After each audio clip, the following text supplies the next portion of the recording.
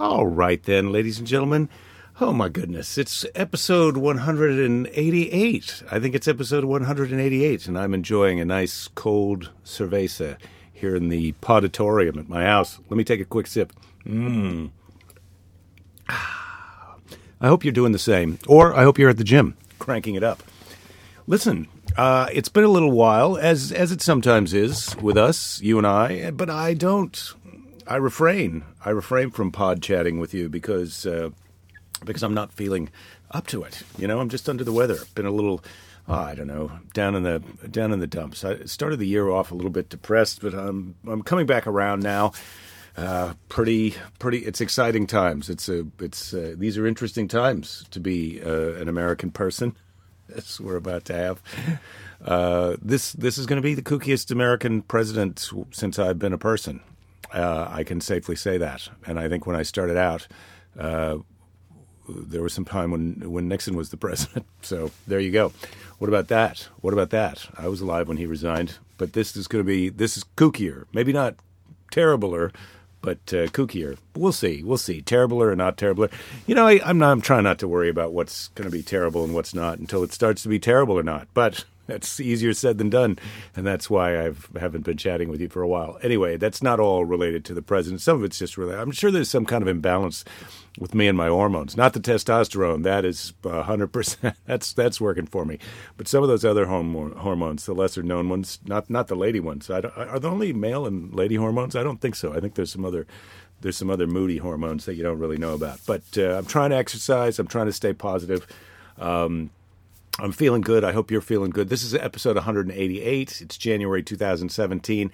Let me tell you where I'm going to be because I know that you want to know, and there is an answer to that question. But where is it? How do I point? How do I point to it? How do I point to it and show you and tell you about where I'm going to be? Well, let's see if I know. I don't really know. Oh, I know how to do it. I have to look at the calendar. Hey, I'm coming up to Indianapolis, January 26th through the 28th. That's Indianapolis, Indiana, at Morty's Comedy Joint. And that's a fun place. And it's in a new location since the last time I was there. So please figure out where that is at the same time that I'm figuring it out. And I'll see you there. And then in March, I'm going to be in Denver, the Comedy Works, March 2nd through 4th at Denver South Comedy Works. And then I'm going to be in Minneapolis at Acme Comedy Club. That's February 8th through 11. And then the next week, man, I'm going to be starting the 12th of February, I'm going to be in Charlotte, then the 13th in Atlanta, then the 14th in Birmingham, the 15th in Huntsville, and then finally the 16th in Nashville, Tennessee. So that's a tour of the South for me. And I like the South. The South is... the people down there, it's like a whole nother country. I always have a great time, but I don't. I need the people who want to come and see me to please come and see me, because sometimes the other people are a little bit surprised that I'm there. If that makes any sense. And I don't know. Why am I don't want to be. Let's just put it this way. I need your help. I'm calling. This is the bat signal. Charlotte, Atlanta, Birmingham, Huntsville, Nashville. Please check your cloud. I don't even have this stuff on my website. All of these dates I've just said, this is where you find them, because I haven't put them on my website. Why? Been depressed, tax. You got to get all your tax stuff. I wasn't expecting that the first of the year. How could I not have been expecting that? But I forget. It's a whole year goes by, and I think, we have until March, April before we have to worry about that. But no, your accountant gets you on, not your accountant, my accountant, ladies and gentlemen. That's who I really have to worry about. Says, look, you got to get your tax, you got to get your shit together and send it to me. Pronto, Tonto. And so I do that instead of putting these dates on my website. In fact, I didn't realize all these great places that I'm going. That Denver, Acme, Minneapolis, and Morty's in Indianapolis. Minneapolis and Indianapolis.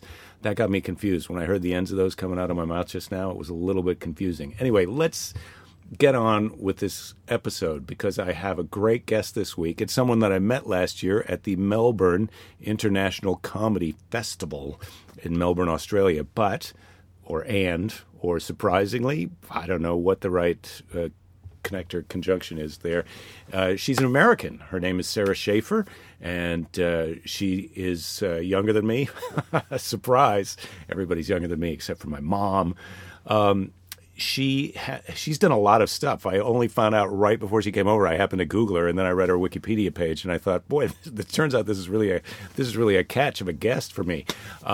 She's been on VH1, Fuse. She won 2 Emmys. That's 2 Emmys. That's the same amount of nipples that you have. She won 2 Emmys as a writer for the Jimmy Fallon Show, Late Night with Jimmy Fallon, and that's 2 more Emmys than I have, BTW.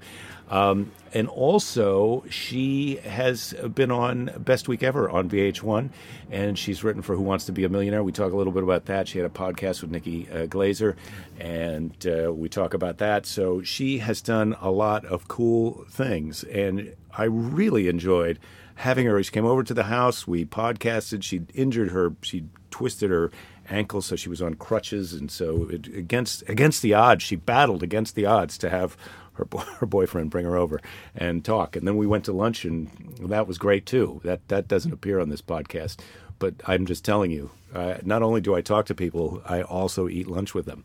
And I look forward to eating lunch with you someday, ladies and gentlemen. If you come to one of these places, if you could figure out where I am, I'll eat lunch with you in the same room. Maybe we're not going to sit at the same table. I don't want to make this creepy right away, because at the beginning of this conversation, Sara tells a story about somebody creepy person that she met through her podcast, and not creepy, maybe misguided, maybe lonely. I don't want to. Who's to judge? But just please, let's all keep our distance until invited to come closer. That's good advice now or in any kind of situation. I'm talking to you, Donald Trump.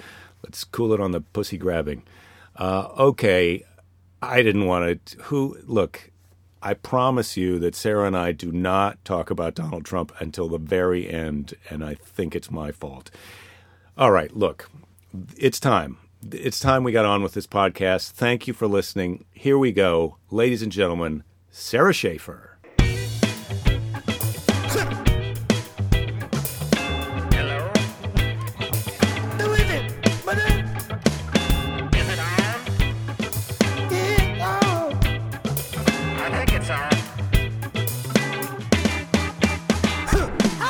So you had a podcast, though, right? Yeah. That's what I saw on the internet when I did my... I've had a couple. And what happened?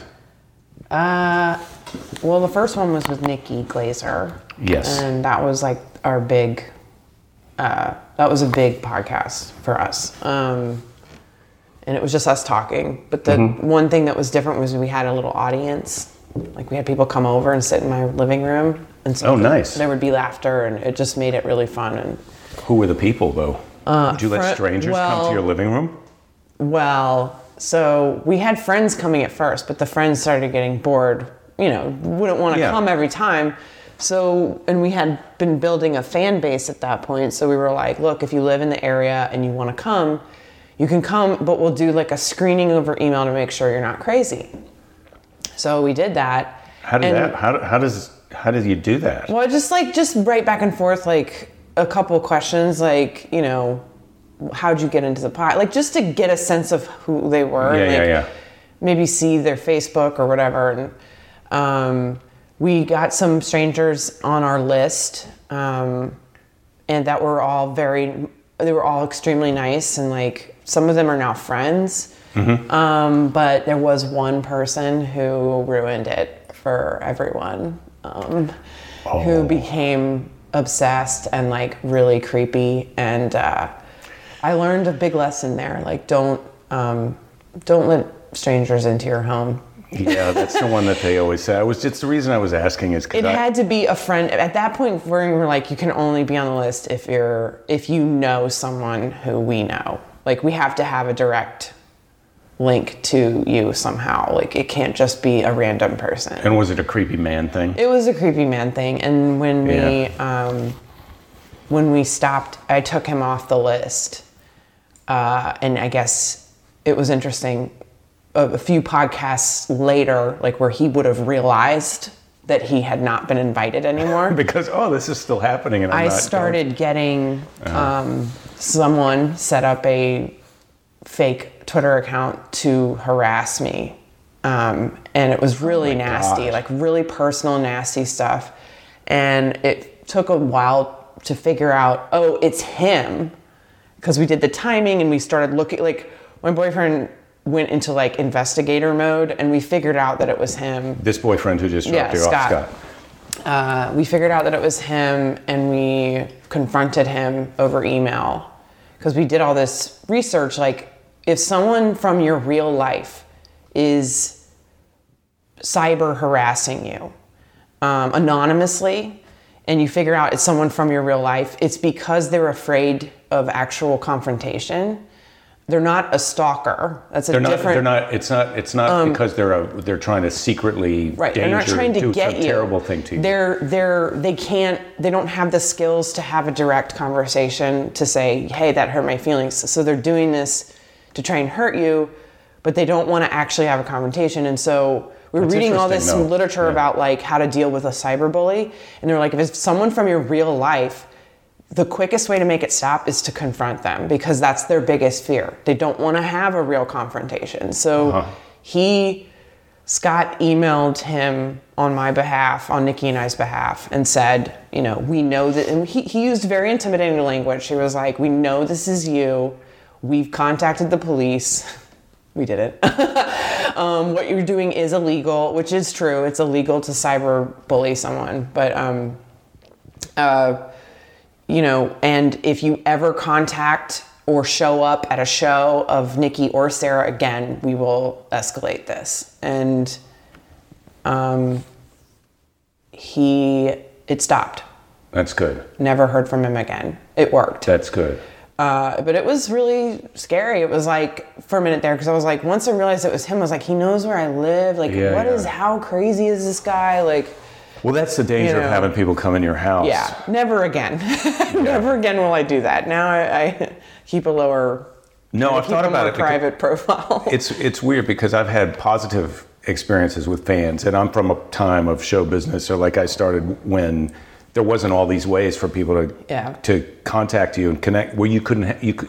There's so many safe interactions you can have with your fans now. Yeah. That where you're not vulnerable. I mean, they can say terrible things, but you're not super vulnerable. That then you're tempted to go, well, hey, maybe we're living in a world where everybody's nice, but they're not. Yeah. Now I'm more afraid of like the. Now I feel like we're in an age. I'm now. This is a few years later. Now I'm more political on Twitter. Twitter has become more of a cultural war, and I get in a lot of fights with people. Not a lot. Now, see, this is the thing. People think that I fight constantly, and I'm like, you don't understand. I'm engaging 1 out of 50. Like, I'm ignoring an enormous. I just. Did you just look at my Twitter? It's funny because I just before you came over, so I Googled you because like, oh, I know you, and I know you're funny, and you did my show, and I like you, and so I can talk to people. So I thought, well, maybe I should just look you up. So I found out, oh, you've won 2 Emmys. Yeah, that's exciting. You're not very good with money. I found that out. Better now, much better now with money. That's good. And you will get in a protracted confrontational conversation. Well, not really confrontational, just where you're both standing your ground with a guy who's got 128 followers. Yeah, I will. I read all these articles after the election that we're supposed to reach out to the working class white person. We are. Yeah, I'm saying we as in liberals are supposed to be reaching out to the other side to understand their needs. So that's what I'm doing. No, I actually, when I choose to interact with someone, I usually make a few quick checks before I respond. I look at their profile. If they're a neo-Nazi or they're actually like violently harassing me, I ignore or block. If I think that Twitter actually would take down their account, I'll report them. I kind of have learned like what is needed for that to happen. I will. Have you had people take off They have Twitter? to really be doing very disgusting racist stuff for Twitter to take them down. So I'll report a neo-Nazi that's like, saying bigoted, like harassing, violent threats. I won't engage with those people because they don't deserve even a second of my attention. You're giving them attention, right? Well, and that's what a lot of them want. But if it's a guy, it's almost I would say 99.999% of the time, it's a man or a boy of some kind. But I will engage if my MO is to just be as blunt, but as like emotional as possible, like emotionless response. Like, what did you mean by that?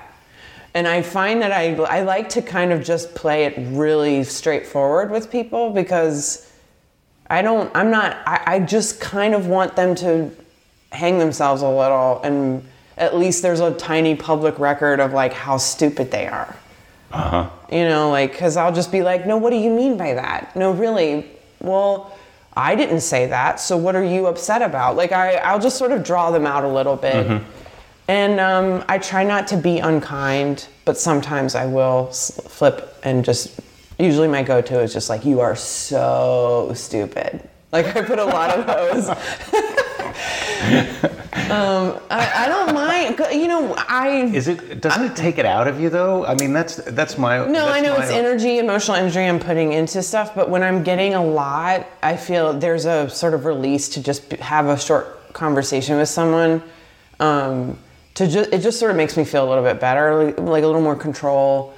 But I will say, on Twitter, I have watched other people have fights and conversations with people that they disagree with, and I have learned so much from reading those conversations that in some cases I'm having a conversation so that knowing my followers will read it and learn, you know, maybe in your real life how to have a conversation with someone that you disagree with, mm-hmm. or not that I know everything, but I just think I actually do not mind dialogue about this stuff. You know, I'm never going to call you a name for no reason. Like, for no reason. Like, I'm not going to just come to you and be like, you're a cunt. Like, I'm not going to do that. But people do that, and then they kind of lose their ability. Like, once you do that, you lose all credibility. You've had a temper tantrum. It's like you broke. It's like you smash. You're having a conversation. You get so mad that you knock over you smash your glass on the floor. Yeah. It's like, well, you just nuked this conversation. We can't talk anymore. Yeah, and you know, I have a complicated relationship with Twitter, where sometimes I really think it's a negative force in my life, and then other times I think it's positive. I've thought about quitting Twitter many, many times. I've had people do it for me at times. I've taken breaks from it. I've done everything. It's interesting because I'm trying to figure out how to be on all these things, and then I just kind of vanish, and I'll read things, and then if I see something, I'll say something about it. But I'm always trying to do that with things that I agree with, or that I have a little joke that then, hey, this is my joke, but also check out this other person. Yeah. You know. Yeah. Because I feel like that the confrontation stuff just can get so... It really can. I try not to go too far into it, but there was one guy last week that for hours I was fighting with this guy. I rarely would go that deep. I mean, it was dozens of tweets, like, because I was having fun. I was literally, like, I was laughing my ass off about this kid who kept talking about how smart he was. Like, I went to Exeter, I graduated Exeter at 15, Harvard at 18, UNC Law School at 21, I'm smarter than you. Like, he just was saying, but he kept referencing his mom. My mom's a neurosurgeon. Like, I mean, he was so immature. So I was like, you know, part of me was like, you're young, like, one day, I was being very kind to him. I was like, well, you're very young, one day you're gonna see things that are not so black and white, you know, and I could tell he felt important and really enjoyed talking, you know, making fun of me. But then he was calling me a cunt and, like, you know, really insulting me. And finally I just, like, realized, like, God, I can't believe I just wasted all this time. But, like, fuck. And he told me to kill myself. I mean, like, it really got nasty. Wow. And you're trying to be, you were trying to convince him of something. Yeah, I was just sort of like, you know, you're young. Like, one day you're gonna, and I was making fun of him and I was, like, teasing him, you know. And then I realized how much I hated this person. Like, I really hated him because he was a spoiled, entitled, you know, from the same part of the country that I'm from. I know who this person is. Like, I've interacted with these types of people, you know, and it made me really sad because I was like, this is someone who's going to grow up most likely and be a damaging force in this world. Yeah, right. One of the people. And that made me really sad. And I was like, God, he's going to be running America. Yeah, yeah. I don't know. He was really stupid. But he was so smart though, because he went to Harvard. Well, I mean, this is going to He said he did. I mean, I have no idea if that's real or not. He seemed very adamant. Do you think a lot of people are saying? I think you had to be really crazy to say you went to Harvard when you didn't go. Like, why? Yeah, no, I think he probably did. I mean, he was like a little prodigy boy, and he clearly had lack of social skills, And I was like, not, degrees from expensive colleges are not the only indicator of intelligence. Like, I was like literally talking to him with compassion, but then it just broke apart. And I said, does your mom know that you speak to strangers like this? He goes, my mom would think it was funny. And I'm like, I don't know. So I actually did try to find out who his mom was. I didn't go that far. I looked at his Facebook page. I was like, what if I contacted his mother? Wow, I would never do that. How do you get the time? Yeah, I feel like this isn't good for you. No, I'm not trying to give you advice. No, I know. I really, really would love to come to the point in my career where I feel like I don't need Twitter. Well, to me, what you're doing, though, is like a real-life version of playing video games, because it doesn't really matter whatever your outcome is with this person, whether you feel like you won or you lose that little interaction, the consequences of it in your real life are not, I've been working on, that is like the theme of like all my work right now, all the projects I'm working on have to do with what are you actually going to do in the real world about, that your principles and the things that you are upset about. So I'm answering that, but unfortunately, I don't have an outward way of displaying. I have a newsletter that I'm doing, which is about real things you can do. What are you called? Well, first of all, did you bring me a Men Aren't Funny t-shirt? I didn't, because they didn't send me, the company that I'm working with, Threadless, they lost my shipment of my shirts that I was going to wear and promote, but they're getting them. So if you're listening, Sara has made these shirts that say Men Aren't Funny. Yeah. And they're funny. Yeah, it's funny. They're even funnier if it's a guy. Yes, it didn't occur to me how funny it would be for a male comic to wear it. And a lot of male comics have been tweeting that sending me pictures of them wearing it on stage. And I was like, oh, this is even funnier. Okay, so I made this joke to my wife about something that she was doing, and then I said that should be a t-shirt, and she said that's not a funny t-shirt. So then I had bumper stickers printed up so that I could just tell the story about the t-shirt. And so many people bought the bumper stickers that I actually printed the t-shirt. Yeah. And the t-shirt said, "My vagina is driving me nuts." And the funniest thing was when big dudes would buy it, because I sold a lot of them to big dudes and ladies who worked at women's health clinics. Yeah, I love that. Yeah, I mean, I did the shirt with my friend Camilla Gallas, who lives in Australia. I met her in Melbourne, where we met. And we want to do more shirts with different kind of like satirical messages on them, but we haven't put any new ones out yet. I'm excited. But we got a really great response. Yeah. Shirts are. I was only selling them. You do the joke and then you sell them after the show. It's like a souvenir or something. Yeah. People like them, and then it was fun, especially if it's something like that, like Men Aren't Funny. Every time somebody buys it, it kind of makes you happy. Yeah. Because it's something that you thought was funny that you didn't think other people maybe would get. I didn't think many people. I thought this would be a shirt that young female comics would buy. As a sort of like defiant, like I just thought that was my audience for that shirt, and I didn't think many people. I knew it was sort of a niche, inside joke kind of, but I didn't realize how many people would really like it and think it was funny. And I definitely got some hate on that from dumb people who thought you're being sexist, and it was like, okay, well. They didn't. It's called satire. It's like I think it was. Look. I don't know, I've met Adam Carolla, I don't know him really that well, but I think he was being satirical when he said women aren't funny. I mean, maybe he kind of is a jerk, sexist jerk, but I also kind of feel like, look, This is it's a stupid statement. Well, of all the hills to die on, Adam Carolla is not like my target. Okay. Sorry I brought him up.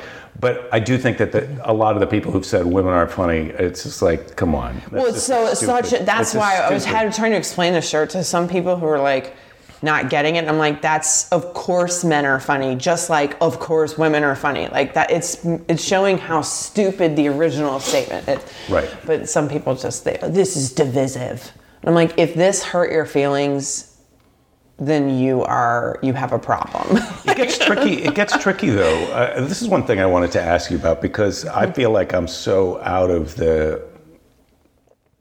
I'm just from a different time a little bit, and I'm married, but young women, it seems like there's a sexist thing that's going on now that is very different from the sexist thing that was going on when I was in my 20s and 30s. Yeah, it's like it's gotten worse sort of in a way. Well, it's being talked about in a very aggressive way, which I don't like. When I first started in comedy, early 2000s, it was.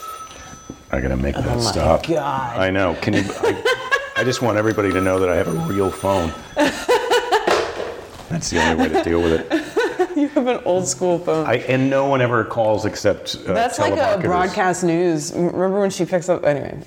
We got it as sort of a joke because my wife was convinced. She's from New Zealand, and she thought we needed a landline to talk to people from New Zealand. Anyway.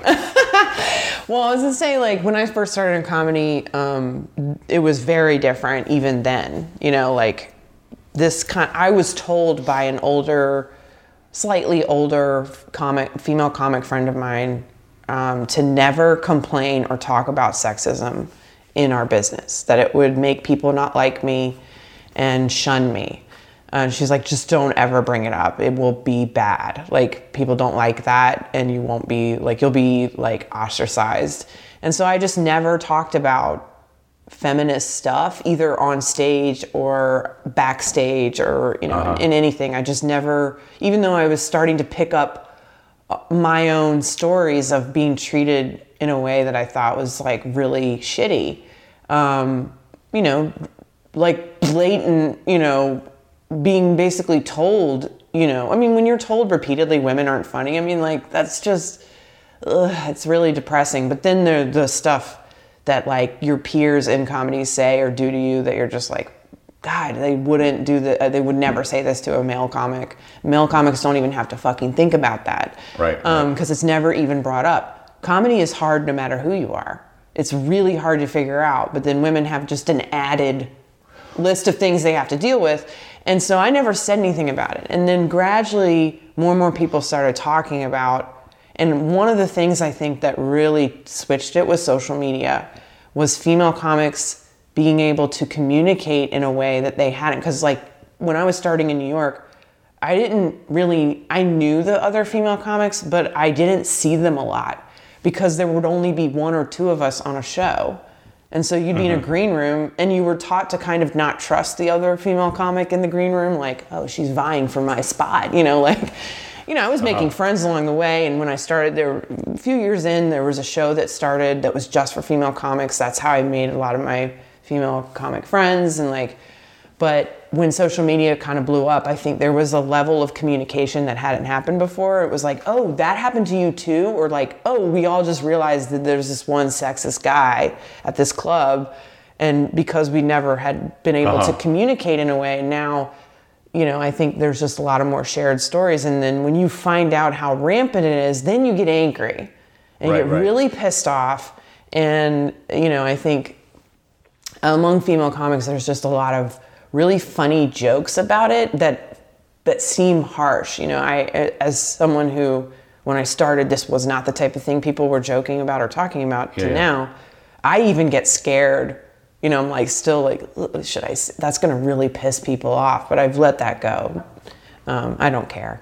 Like, what is a thing? What's an example of something that you would? Well, like you would have not said, or that you do say now? So, like, I have been vocal at times about female representation on certain festivals or even like Comedy Central's half hours.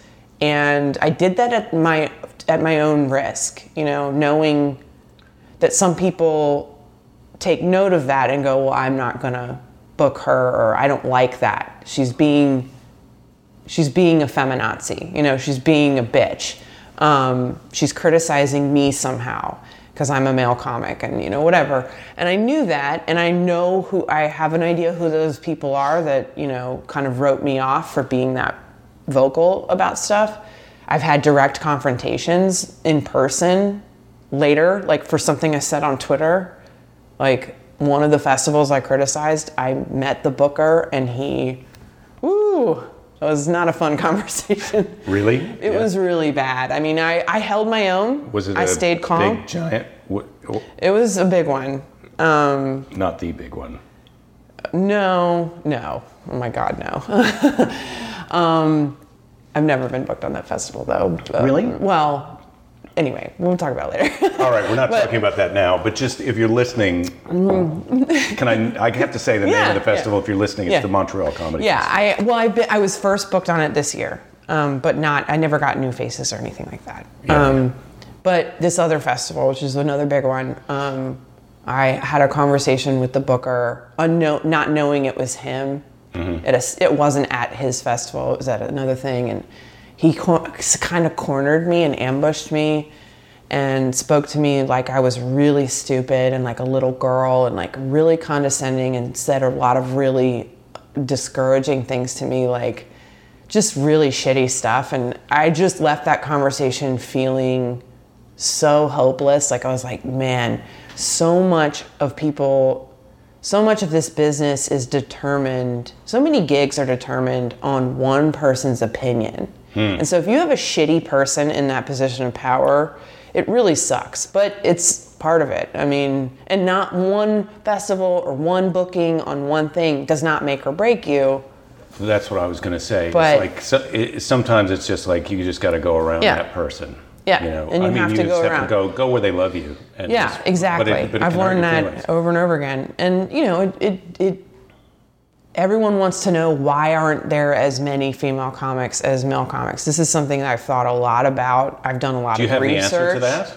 I have my answer to it. I know go ahead. My answer is that, it's changing now. But the problem is the status quo isn't changing with it. So there are more and more female comics getting into it, getting good, getting ready. But the idea is that there are less, and so there are less spots being given to women.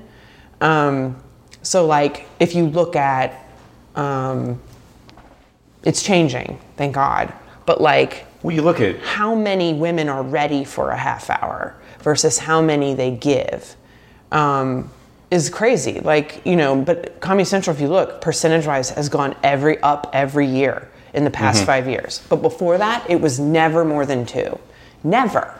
And it's like, but why? Why is it always less than 3? You can't just say it's because there's never any women ready, because that's just bullshit. And I go back to the small shows when you first start out. The shows where, and this is something that this festival booker told me. I said, where do you find because he goes, I just can't. Where are they? Where are the stars? Where are the good women? Tell me. He wanted me to do his job for him. I was like, no, that's literally your job, to scout people. And I was like, where do you find your people for this festival? And he goes, and he named the big show in New York and the big show in LA. And I was like, what's the big show in New York? Well, I don't want to say, because I don't want to talk shit about those bookers, but I don't want to. But people who live in New York and LA want to know what the big show is. Well, everyone knows what the big shows are. I don't. Well, they're changing now. I mean, but anyway. Okay, well, what's the old big show? I can't. What's the new big Let's show? say it was a weekly show at a popular theater. In the back of a comic maybe I don't know. But if you look at those lineups, there are hardly any women on those lineups, and I don't know what the reasoning is, but when they're seating, when a certain show is seating a certain festival or a certain lineup, there's a lot of, when you get in that circuit of the cool shows, if you look at those and they don't have a lot of women doing the shows, well, then the higher up, it creates a bottleneck. Sure. And until I did a show recently, or it was a couple years ago actually, when I first got to LA, and it was a cool show. Eric, I can't say his last name. It's like Dorian or something. And what's the show? And Alan Strickland Williams. I don't remember the name of the show. I don't even know if they do it anymore. It was like in a church in Eagle Rock, and I never forget this. It was. The lineup was a bunch of younger, but it was like my level and around my level and down of less experienced comics doing this show. And it was a cool show, cool audience, fun show. And it was like on the lineup was maybe 6 women and 2 men. And no one said anything about it. No one said, oh my God, another woman, it's ladies' night, because that is something that used to happen all the time. Like if there was more than 2 women on a show, they would make some fucking big deal about it. The host, oh, another lady, and they didn't say anything. They just brought them up and it was normal. And I was like, that's my hope. That's where it's changing. And so then that trickles upwards and upwards and upwards. So it's like, it's perceptions changing in the younger male comics and younger bookers that is eventually going to change as it goes up you just have to hope that the people in power, because I think what happens is you go, there just aren't as many females. And then if you just keep relying on that, then you won't book as many. You won't find them and you won't care. Well, there's also so many ways to go around, produce your own thing, do your own thing nowadays, though. Don't you think? Yes, but that's not that's dismissive to say, because I've heard people say that, like, oh, you don't want to do late night. No one cares about that anymore. And I'm like, don't tell me to not want the thing that we were taught from day one in comedy that we needed to get. Like, of course I want that, and I shouldn't. I've done all the around. I got my own talk show without having done any of these things. Like, I got my own show. Is it on now? Well, it was canceled. That's why you're on my talk show. But that's what I'm saying. I got a TV show without having... I want to be on your talk show. I want you to get a talk show.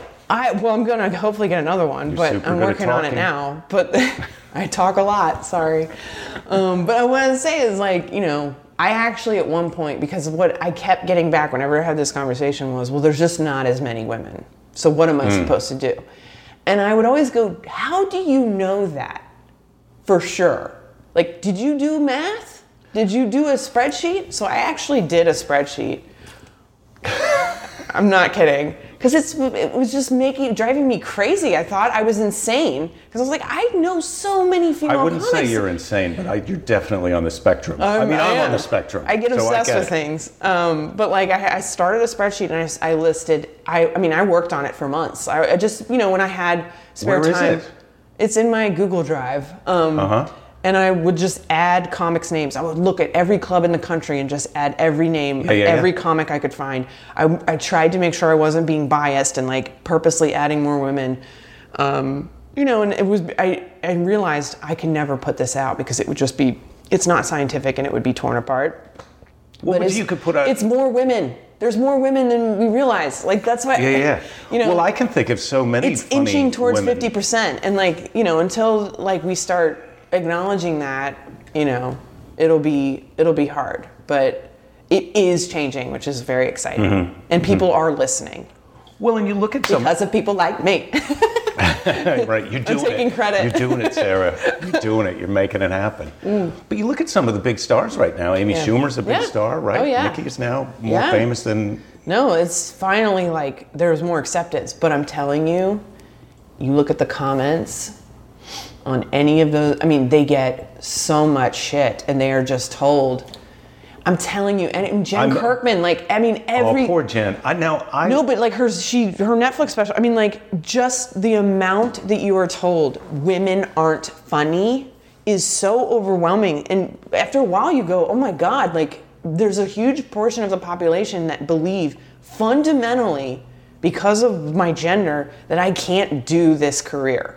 Like that is after a while that just starts to feel, and you just, in such small ways you experience it. I did a show recently here where every female comic has experienced this. We always talk about it, which is you're at a smaller show. It's always at the smaller shows, like cool shows, like underground feeling shows where nerds go, like the comedy nerds go. And all the male comics and the nerd boys fans that come, when the male comics are on stage, I mean, they're losing their minds. They're laughing at open mic, basically, level material. Yeah. This is a workout show, you know? This isn't the Comedy Store. This is a workout show where people are just like having diarrhea out of their mouth. Like, they're just saying whatever. Yeah. And the guys are like losing their minds laughing the moment a woman gets on stage. Silence, or they leave the room. And it has been something we've observed. I mean, it doesn't happen every show, but when it happens, it's so palpable in the room. You're just like, oh my God, like they're just dismissing, you know, like, you know, and someone will, well, you just weren't as funny. And I'm like, this was an open mic, like, basically, like, for bigger comics. Like, so don't tell me, you know, I get you're a fan of a certain guy, but like, you're not even seeing me because you've dismissed me outright. And it's just something that we've observed over time. I mean, just little things like that start to irritate you. It's not stopping me, and it's not making me, you know, people go, well, then how do you explain Amy Schumer? I'm like, she succeeded in spite of all of it. She overcame it. Right. She fucking, she did it her way. Every comic does it their way. But yeah. But the other thing, though, is like, just from that example, it's like, hey, I feel uncomfortable saying this, but haters are going to hate. Oh yeah, no, You know, absolutely. I mean, everybody if somebody's, if you say, hey, I noticed that this audience laughed less at the female comics than at the male comics, and they go, that's because they weren't funny.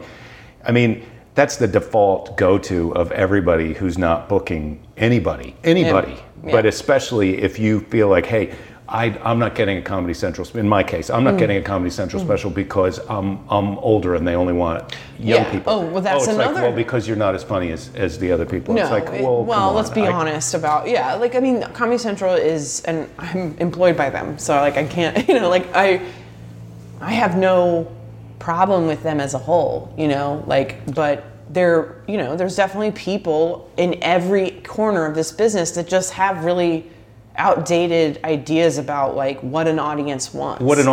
That's especially because I think audiences now, in spite of the story that you just told, though, I think audiences now more than ever are ready to laugh at a female comic. Oh, absolutely. I mean, that's the in thing. general, my experience when I'm out at a comedy club, it has to be served to them in a way that, you know, and like I feel like after working at MTV was a network that was obsessed with their audience and what their audience wants, and it's what they think their audience what they is, think though. the audience wants, and sometimes they get it right and sometimes they don't.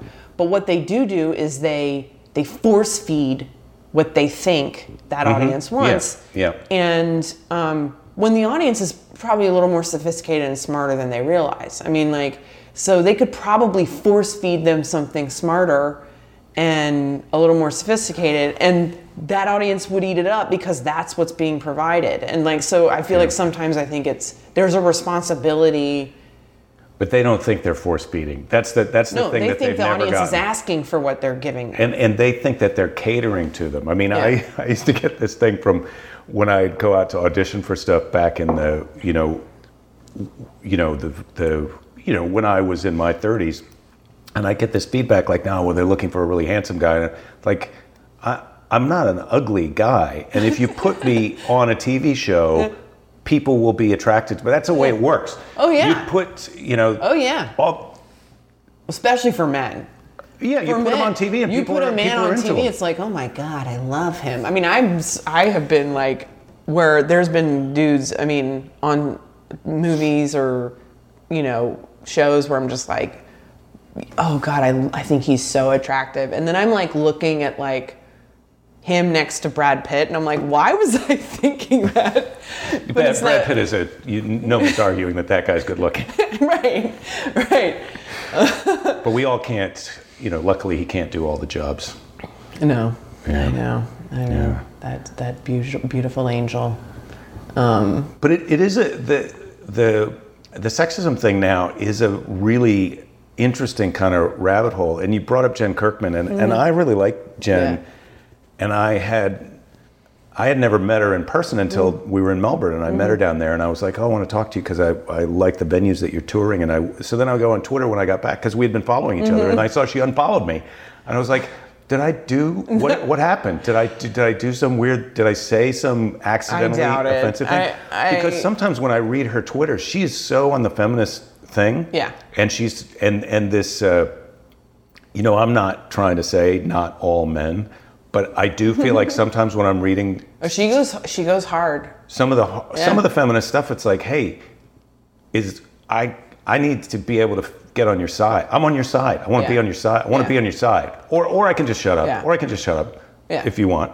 But yeah, I know it's really hard. I think I understand how you feel because I'm like very interested in like Black Lives Matter and like, learning about racism and stuff. I'm just very interested in it. I have no agenda. I don't have people with white guilt. I'm like, well, yeah, I mean, there's guilt, but I also truly want to be a better person in the world. So I've read and absorbed a lot of Black feminists and like activists, and I've read them talk about things, and I've had to unfollow some that are just so harsh that it was like I'm not learning anything anymore, and I'm just feeling like I can't do anything right. So I'm gonna follow people who they don't owe me an education. I don't interact. I fave tweets. I never reply. I stay silent, but I just try to learn.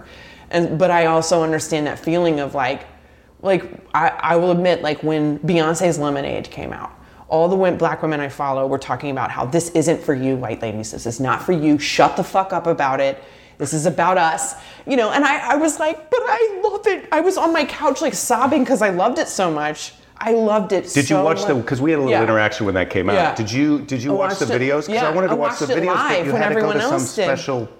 Yeah. Anyway. I bought Tidal because I wanted it. Like, that's how much I loved it. And I remember feeling sad. I was like, well, can I? And then I realized that's not what they're saying. They're not saying I can't enjoy it. They're just saying don't write a think piece about the Black woman's experience if you're not a Black woman. Like that was when you really read about what people are saying, you can parse out. But I get that feeling of like, I don't know what to say. I don't know what to do. But I'm on your side. And I'm not. And I want you to know I'm on your side, but I also don't need a cookie. Like, it's hard. It's hard. It's definitely not that. But it's, I want you to feel like, if I was saying not all men, it's not because like, hey, you're wrong about guys. It's more like, hey, don't feel so alone. Right. I'm on your side. Yeah, I know. It's hard. So it's tricky. And I mean, it's funny you mentioned race because I thought Spike Lee got into that years ago where it was like, dude, I can't be, you don't even have room for me to be on your side. I get it. You're doing your fight, your battles, you're doing your thing. But when you were talking earlier, and then especially just now, it reminded me of a friend of mine, Warren Thomas, who was Black, and I know he's passed away, but he would say, you kind of don't understand it because you don't witness it. He said, especially in California. But if you're not Black or you're not female, then you're not experiencing it. And most of the people who are doing this fucked up shit are doing it just in secret to the person that they're doing it to. Right. Now on Twitter it's more out there, but it's still, you don't see it unless you look for it. You don't feel the cumulative effect. Like Jen gets a lot of shit because she engages and not just because, but just because she's outspoken, I get a lot of shit. And well, that's why I worry about you and I worry about her. Well, the cumulative effect is very stressful. It's going to deplete you. Well, but also sometimes it feeds me. I feel like there's a... As long as you're getting something good out of it. Well, I'm making art out of it. Like I have a new web series coming out called Woman Online, which is about being a woman. And I'm so proud of it. I think it's real. Jen's in an episode. It's really funny.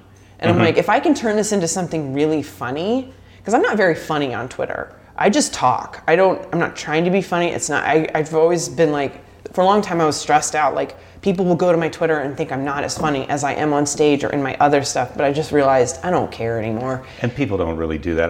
If you want to come see me, you'll see. And people who know what I'm about know what I'm about. And, I'm pitching a new talk show that is like very much about, the way I would describe it is like a Samantha Bee, but there's a more angle on like, what can we actually do? what can you do about some of this? Like a real person, a regular, I'm not Ellen, I'm not going to throw $10,000 at something and just be like, I'm a hero. But like, what can we actually go beyond Twitter and the hashtag game and all these things and like do something in a real way, interacting with a real person. So that's like kind of my interest now is on that type of stuff. What are your main, well, obviously sexism is one of your issues. What else are you? I mean, I think just human empathy is something that I feel like is lacking in the world and is an utter like, and media literacy, like people not understanding, we aren't taught that in school. Like I'm about to sign up for a course in media literacy so I can take it and understand what it is that maybe I don't understand about like when I read a news story, like how do I tell there's so much conversation about like biased media and it seems I'm being told by the right that everything I read is a lie. And I'm telling them everything you read is a lie. So how do we know what's true or not? And these things, because we're in the post-truth world, and like so those things, those are very overarching things. And how those play out in culture, like Kim Kardashian, like or you know what I mean, like or even and of course politics, but it's like permeating every little thing that we do now.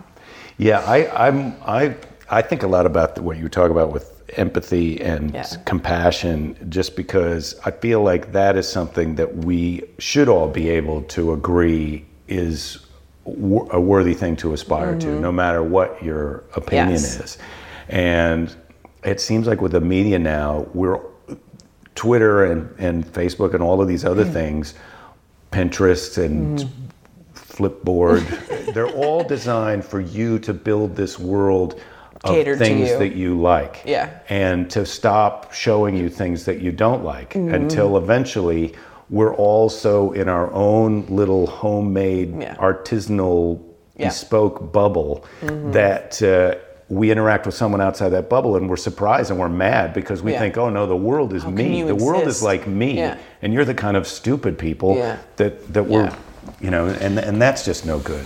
Yeah, I intentionally, I don't follow people that make me feel bad about myself or hateful people, but I do follow people that challenge me, and I try, when I go to hover over that unfollow button, I really try to think about it, like, how could you unfollow someone who's following you? That's what I want to know. How could you do that to a person? I will mute. Okay, if I hover on the mute button. Yeah, mute seems fair, but when someone is following you and then you unfollow them. Maybe it was an accident. You're like, no, it could have been. It could have been. Yeah. Or I have those moments where I'm on Twitter and it's like they've got 8 tweets in a row and I agree with 3 of them and the other one, and I just I can't have this many tweets at a time. I think people, it's personal how you manage your social media and like this. Everybody's got this monster that was introduced into our lives only 8 years ago. It's so crazy. And it's just there are so many new ways now to get your feelings hurt. I know. Oh my God, it's endless. And not just if you're on Twitter and someone calls you a cunt, that's an old way to get your feelings hurt. That's not really the new way to get your feelings hurt. The new way is the unsubscribing to somebody's email list or not following them or you fave the reply but not the original tweet. I mean, there's just so many. Is Twitter your favorite, or is Twitter is where I have the biggest following, and it's I really do enjoy when, like last night when all that fake shit about Trump came out about the golden showers. The jokes people were making were so funny that I was like, I knew it was probably fake, but I was loving it. And that to me is the difference between people who are, I'm not saying everybody on the left is smart by any means, but people who are like literate, media literate, at least on a minimal level, we all knew that story was probably fake, but we were just laughing and joking about it. And everyone I saw was like, I guess this is probably fake, but I just want to make fun of it. Whereas I feel like sometimes in the alt-right, like conspiracy theory world, I mean, they believe it where it's truly keeping them up at night. Like, oh my God, the frogs are turning gay because of the chemical. Like, they actually believe it, and they're not for 1 second going, this might be fake. So I think there's a little bit of a difference, but yeah, I enjoy Twitter because of the conversation that happens and the things I've learned and the people I've met. I quit Facebook. I have like a fan page, but Facebook was too much for me because there's no limit. It's the rabbit hole of all rabbit holes because I was writing essays about every controversy in the comedy community. I was right.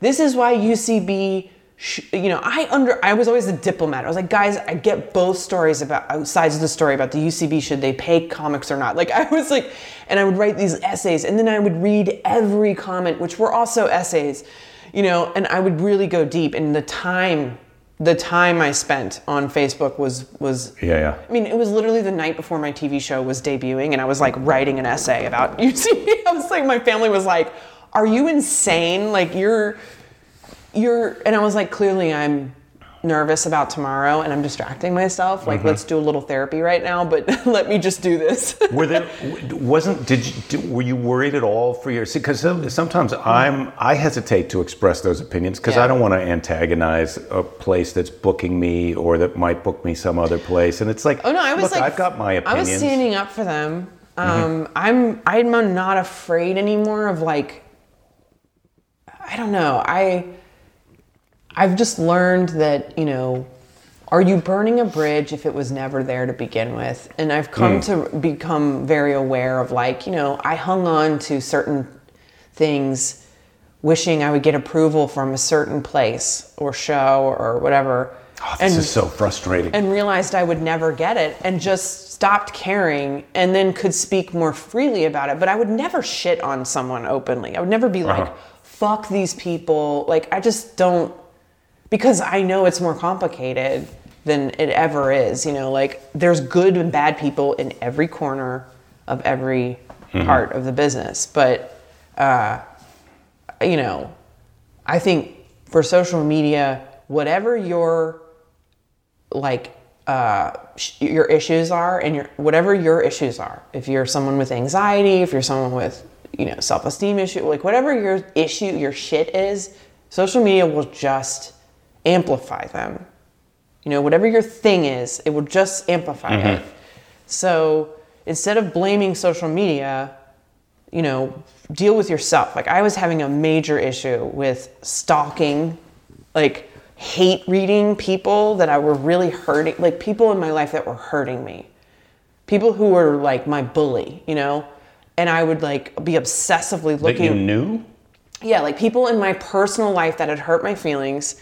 I would check their Twitter, or their social media constantly I needed information. I wanted to track. I wanted to compare and despair. Don't do that, right? I went to therapy. It was insanity. I started therapy. I've done it before, but I hadn't, and I just moved to LA and I was having a really hard time. You don't have to tell me. You don't have to justify your therapy to me. No, I'm saying, don't think I just got into it, but I found somebody here and she really helped me deal with what happens why was I doing that? Why were you doing it? Do you know? Because I was caught in a negative, automatic negative thinking habit. I mean, some of it was a physical hand. My hand would do it without me knowing. My body had learned a pattern, and I would realize I was doing it for a long time after. Like, oh, I just typed the URL without realizing I did it because I was doing it so much. I learned ways. I took a break from social media. I learned ways to I'd type something new in its place, like a Twitter that really made me laugh, and I just dealt with my issues with those people, and that's embarrassing to even admit. Like, it's really humiliating to even admit that I was doing that. But I realized the judgment, because it was making it worse because I was judging myself for doing it, but I couldn't stop. It was a habit, and it was a part of my anxiety of I needed information so that I could control the situation. Right. Well, you want people to like you too. I wanted to know what they were doing. Are they talking about me? Are they making fun of me? Are they subtweeting me? Are they, just obsessing over it and realizing this wasn't going to be resolved because it wasn't something, it's not family. I'm not, these people aren't going to be my friends. I was able, I don't want to get into the details, but like one I was able to resolve with, another I just had to let it go and just be like, this person and I are not going to be friends. And comedian. Yeah. That you see around. Yeah. I mean, there's, when I get my feelings hurt in real life, like shit that people do to each other, intentionally or not, it's really hard for me to get over it. Really hard. Because I want to solve it. I want to like sit down with the person and be like, let's come together. And a lot of people don't want to talk. They don't want to do that. And, and then I combine it with all these myths I have in my head about myself. And it's evidence for the negative thinking.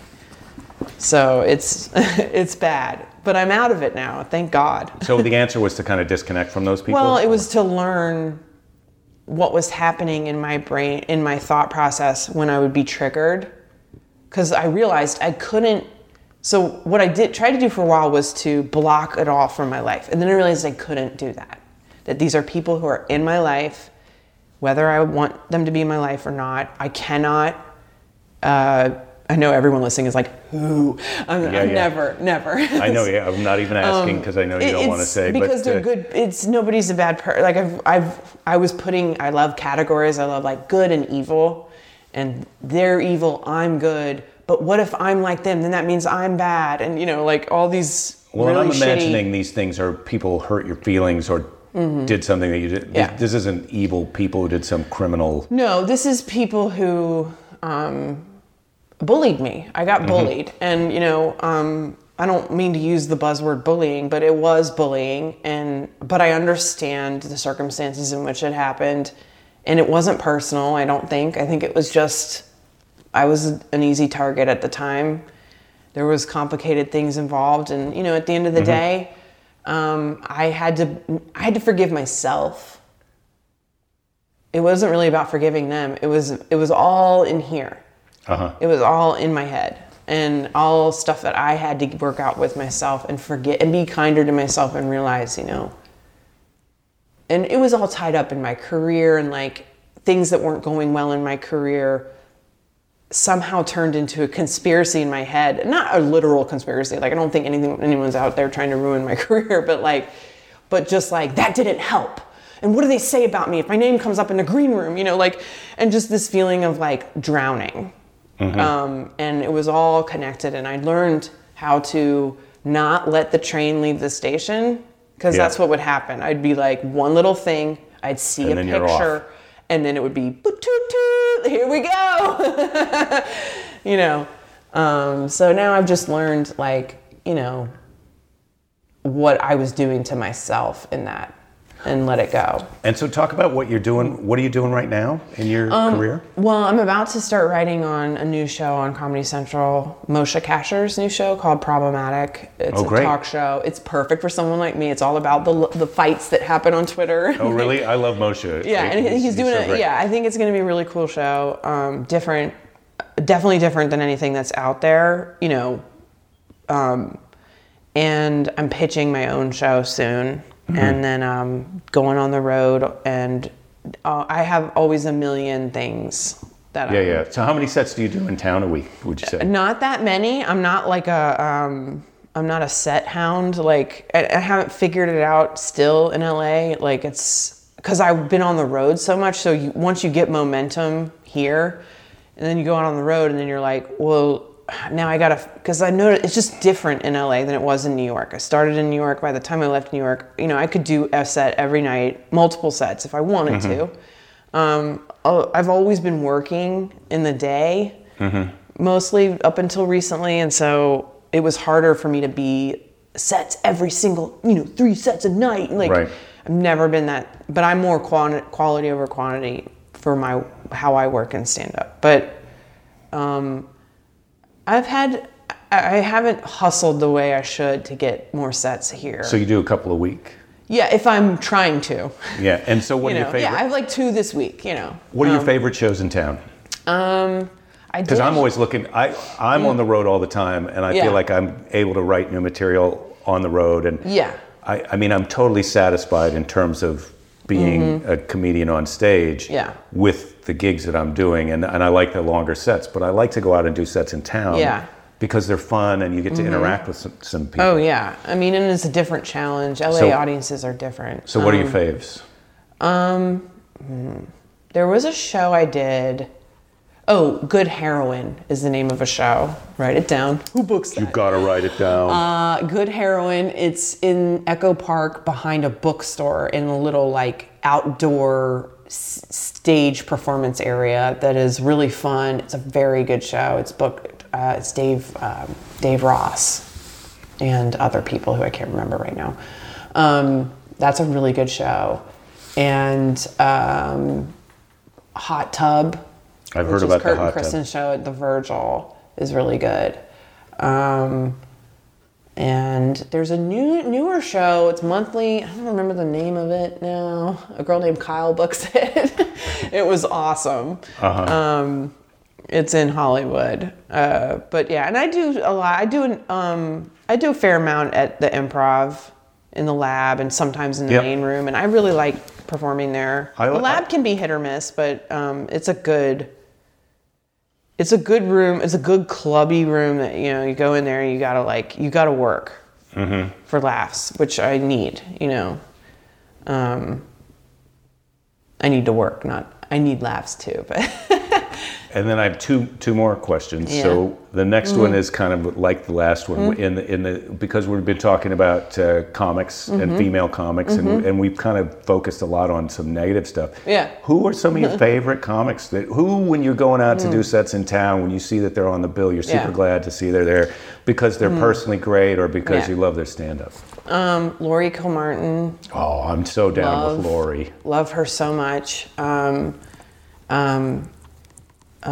Rory Scovel is a very close friend of mine, and I love watching him perform. Yeah, I don't think I've met him in person, but I've seen some stuff he's done online. They're just unbelievable.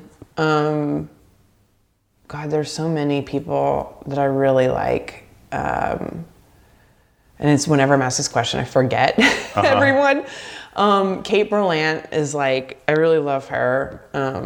And Emily Heller and Emmy Blotnick and, you know, Who's your best friend in comedy? Best friend in comedy? Well, my best friend in LA is Lauren Reeves, who is not a stand-up comic, but she writes and does storytelling. So she's sort of she's in the comedy scene, but she's not a stand-up comic. I love her. But Emmy Blotnick is probably one of my best friends in stand-up comedy. She and I have known each other. We worked together way back, like at Best Week Ever. I was a blogger there, and she was an intern. She was still in college.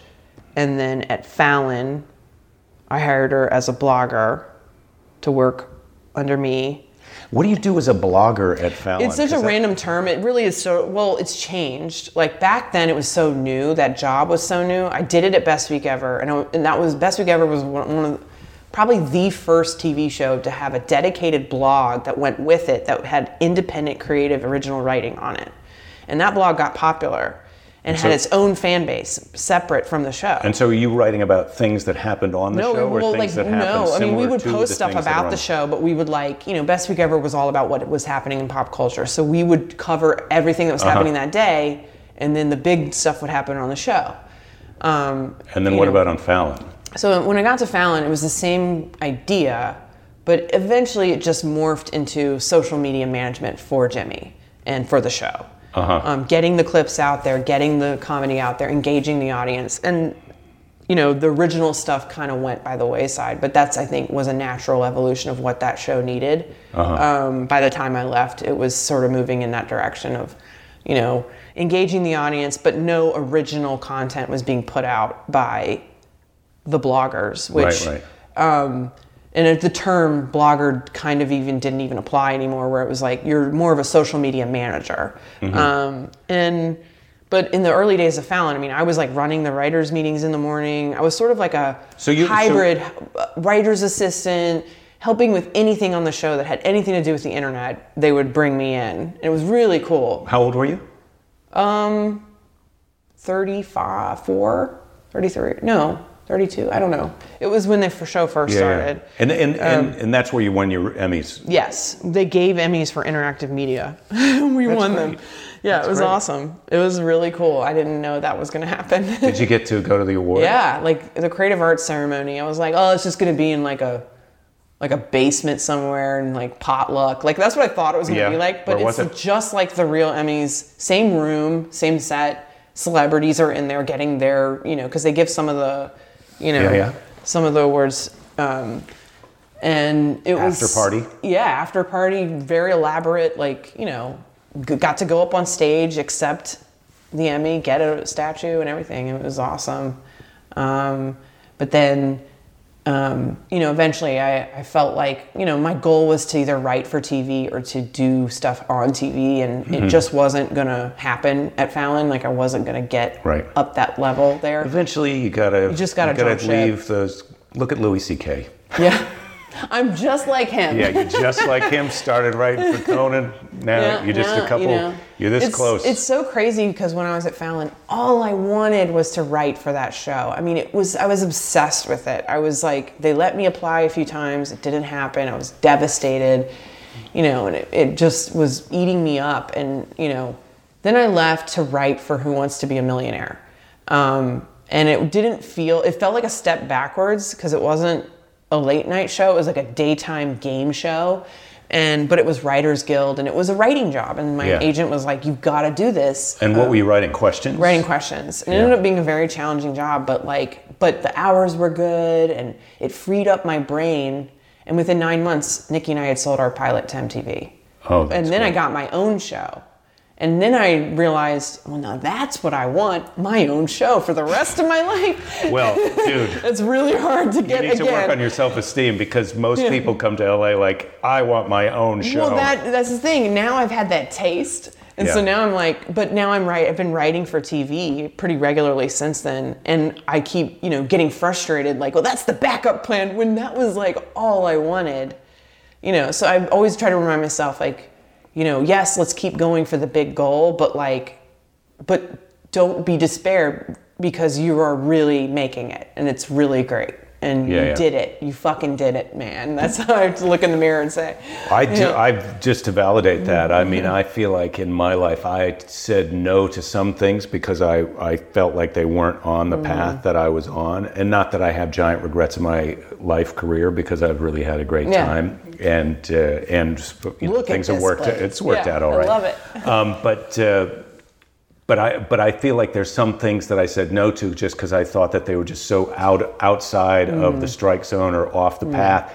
And I think now in retrospect, especially seeing some of the things that have happened. I mean, it used to be if you wanted to be a movie actor, you wouldn't take a job on a TV show. Or if you wanted to be an actor, you wouldn't take a job hosting a show. And then Greg Kinnear gets nominated for an Oscar, and everybody can just go fuck themselves because it's you do what you do, and you just keep building up people's awareness in you and the fact that they think that you do a great job and all of those other things. I think for a long time I said yes to everything. I mean, anything and everything. And then there was a point after the MTV show where I had to really dig my heels in and say no to a lot of stuff because I was trying to carve a very specific way forward. And that was extremely hard. And I had a year of not making any money, but I kind of wrangled my reps into understanding what it was I was trying to do. And I created some things that forced me in those lanes that I wanted to be in more. It ended up working, but it was really against my nature, and it was very scary to be like, no, I'm not going to do that thing, but I normally would be like, fuck yes, I'll do that thing. And now I'm back to saying yes to everything I can, but because I think I'm getting better offers that are, more in my lane. But it's hard to I felt like I disappeared. You have a show and then people are think you're dead. And I'm what? I don't care what you think. I'm here and I'm making stuff, but, You have to fight that a little. I've lived in LA since 1987, and I have people still think, because I started in San Francisco doing stand-up, and I have still people, I'll see them at a club here, and they'll say, "So you live in San Francisco?" Yeah, come that question. So it's a weird The thing. LA green room conversation really leaves a lot to be desired. Well, there's all that, what are you doing? And you get doing? judged, your success gets judged on how high profile your project is. Do you live here now? I mean, God, I guess I'll get that forever if you're still getting it. Yeah, you get that. I mean, I don't know why we just don't go like, how much money do you have? how much money do you have, and how big are your spouse's best attributes? You know, I mean, look, how are we trying to judge each other? It's like, hey, I'm clean and I'm out. I'm well dressed. Yeah. I'm going to go on stage. If you think that's funny, I feel like that's it. I did it. Yeah. So my last thing. What can we do? What are some things that we can do? Oh, well, it depends on who you are, but... Okay, me. I mean, if you're... one thing I liked recently that I found was if you're someone who's if this is, I always say, like, you do what you can within the power that you have. You work with what you've got. So if you're someone who's politically minded, that you want to feel like you want to fight against some of the things that are happening, and make your voice heard, there is a service where you text this number and then you get a daily call to action where it literally, like, I'll read today's. My phone died because it's a piece of shit. That doesn't look like a piece of shit to me. Well, something's been going wrong with the battery. But anyway, you text your number to a thing, and then every day you get an alert that says today's call to action is call your senator and say the following, and then it has your senator's phone number in there because you have given them your zip code. And what's the name of the thing? It's called Daily Action. Daily Action. I think it's dailyaction.org or whatever, but you just text a number to the word action. Like, it's a little quick thing you do, and you get it every day. And if you're someone who wants to be that person that calls your reps, this is the best tool I've found for it. And what's it like when you call your rep? I usually hang up crying because I hate calling people, and I panic and I say the stupidest shit. But that's after. It falls apart. You call the number. You call and you're like, "Hi, I'd like to, register not a complaint, but like I'd like to give some feedback to my, to Senator or whatever." You don't just say, like, "I want to speak to Dianne Feinstein." No. And then usually either the person that's answering will go, "Okay, I'm happy to write that down for you. I'm a constituent, and I just want Kamala Harris to know that I will not vote for her reelection if she confirms Jeff Sessions as Attorney General." And then I go, "Thank you very much. I'll let her know," and you hang up. Everything I've read is that calling is the most effective way to get through to your representative, because they will go, "We were flooded with calls today." They might have gotten 20. "We were flooded with calls today." Right. And then they panic. And that's actually how shit works. I feel like that's how and a lot of times, the whole Tea Party is like 20 angry guys in a basement. I found a really great, it was being passed around the internet. It was like a thing of like, here's how we get this, how we get back some of the control, is we need to look at the tactics that the Tea Party used that were effective, that were not destructive and harmful. And you ignore their harmful, shitty tactics. And what were the things they did that were actually effective? And let's replicate those and like wake up, because I think the Democratic Party has a major problem with apathy and daily action. Action. Okay, I'm writing and that you can down. Sign up for my newsletter, which actually has all these things. And what's your newsletter? tinyletter.com/Sara Schaefer. Oh boy.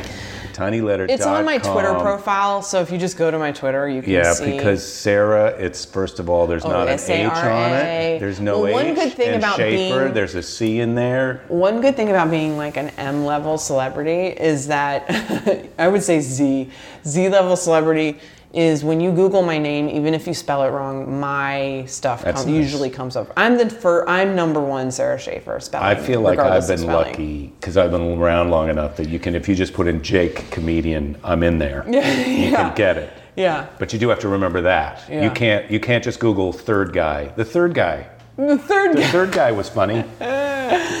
Oh, it's fun to see what people Google with your name.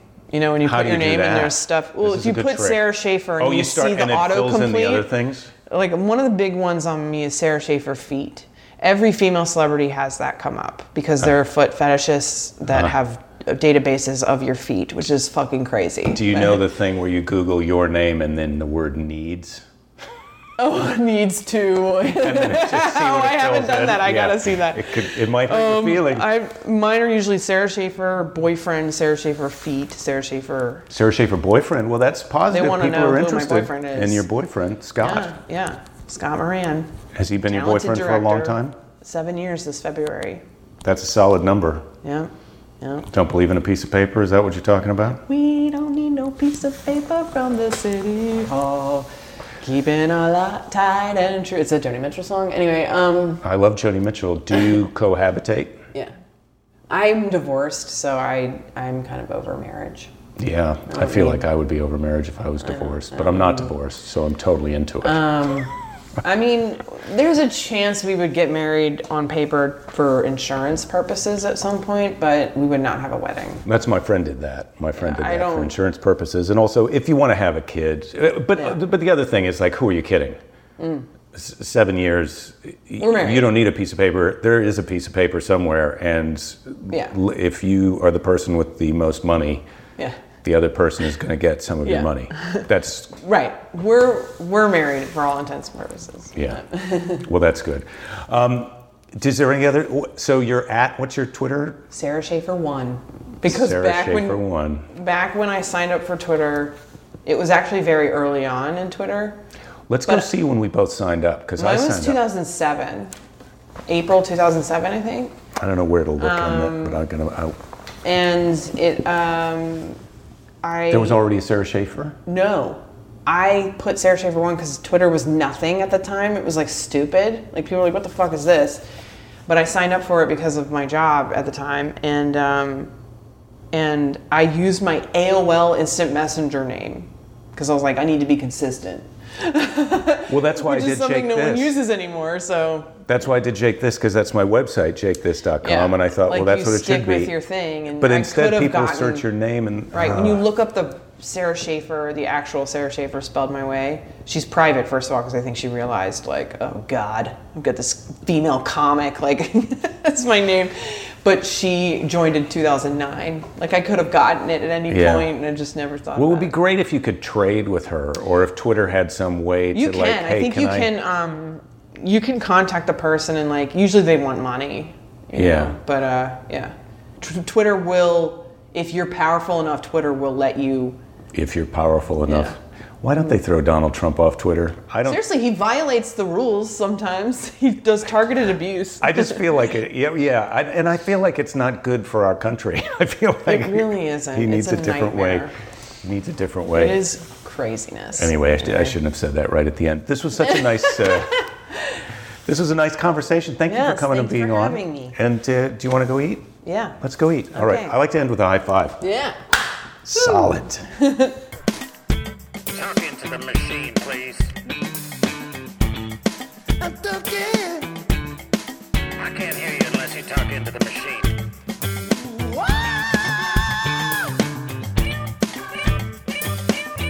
Hey, ladies and gentlemen, I cannot say too many things for sure, but I can say that Sara Schaefer is a funny, nice person, and you should check her out on Twitter and give her some love. Be nice to her because she's a really nice person, and she's doing her best, and she's trying to help us do our best too. So let's try and do our best. Let's not give up. There'll be plenty of time to give up later. Let's be nice to each other. We're all in this together, all of us, even the people who we disagree with, and let's just try and make tomorrow better than today. Now. That's pretty Pollyannish. But I really want you to try. Just try. Maybe you had a shitty day today, so it's going to be easy. In that case, cut yourself some slack and coast through tomorrow. Just take it easy because it's got to be better than today. But if you had a pretty great day today, then the pressure's on for tomorrow. So I don't know what to tell you then. Maybe also coast. Maybe don't put too much pressure on yourself. Yesterday was great. Maybe the way to make today great is just take it easy a little bit. I don't know. I'm not a guru. I'm not a life coach. I'm not your parents. I'm not your best friend. I'm not your lover. I'm just a person, and you're just a person. We're trying to make the best of this and get through it. So thank you for listening. Thank you so much to Sara for coming over, and I'm looking forward to being more friends with Sara and her lovely boyfriend, Scott, because I really enjoyed their company. And so maybe you'll be hearing from all of it. Oh, gosh. This is getting ridiculous. I got to get out of here. I've only had one sip of beer. Can you believe it? I know it's been an hour to you, but I just took a sip of beer and then went right to the end and then recorded this. Now I'm going to go drink the rest of this beer.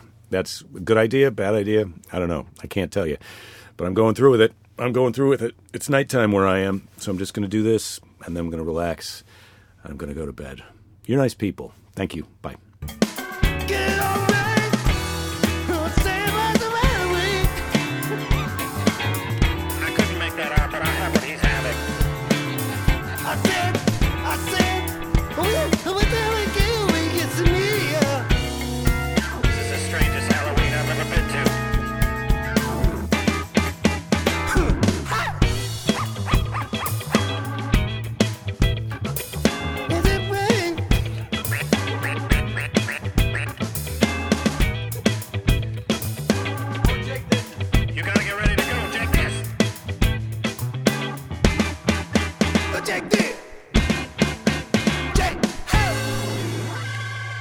You heard that.